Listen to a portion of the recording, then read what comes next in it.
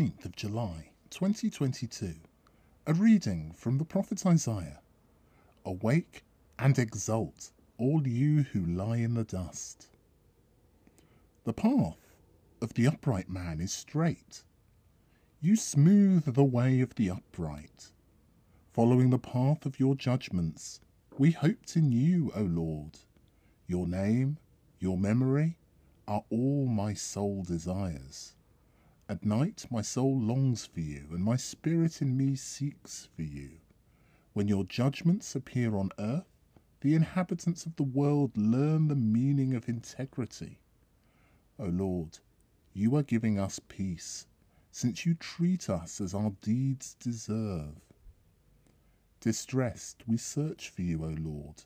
The misery of oppression was your punishment for us. As a woman with child near her time writhes and cries out in her pangs, so are we, O Lord, in your presence. We have conceived. We writhe as if we were giving birth.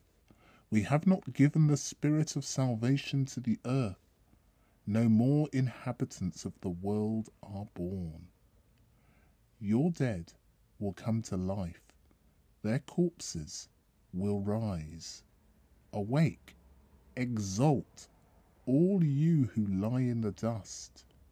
For your dew is a radiant dew, and the land of ghosts will give birth. The word of the Lord.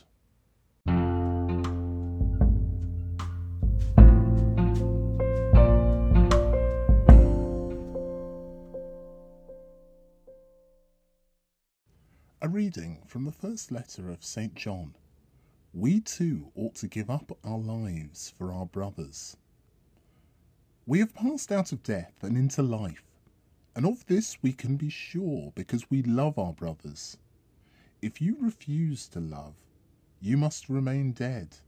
To hate your brother is to be a murderer, and murderers, as you know, do not have eternal life in them. This has taught us love, that he gave up his life for us, and we, too, ought to give up our lives for our brothers. If a man who was rich enough in this world's goods saw that one of his brothers was in need, but closed his heart to him, how could the love of God be living in him? My children, our love is not to be just words or mere talk, but something real and active.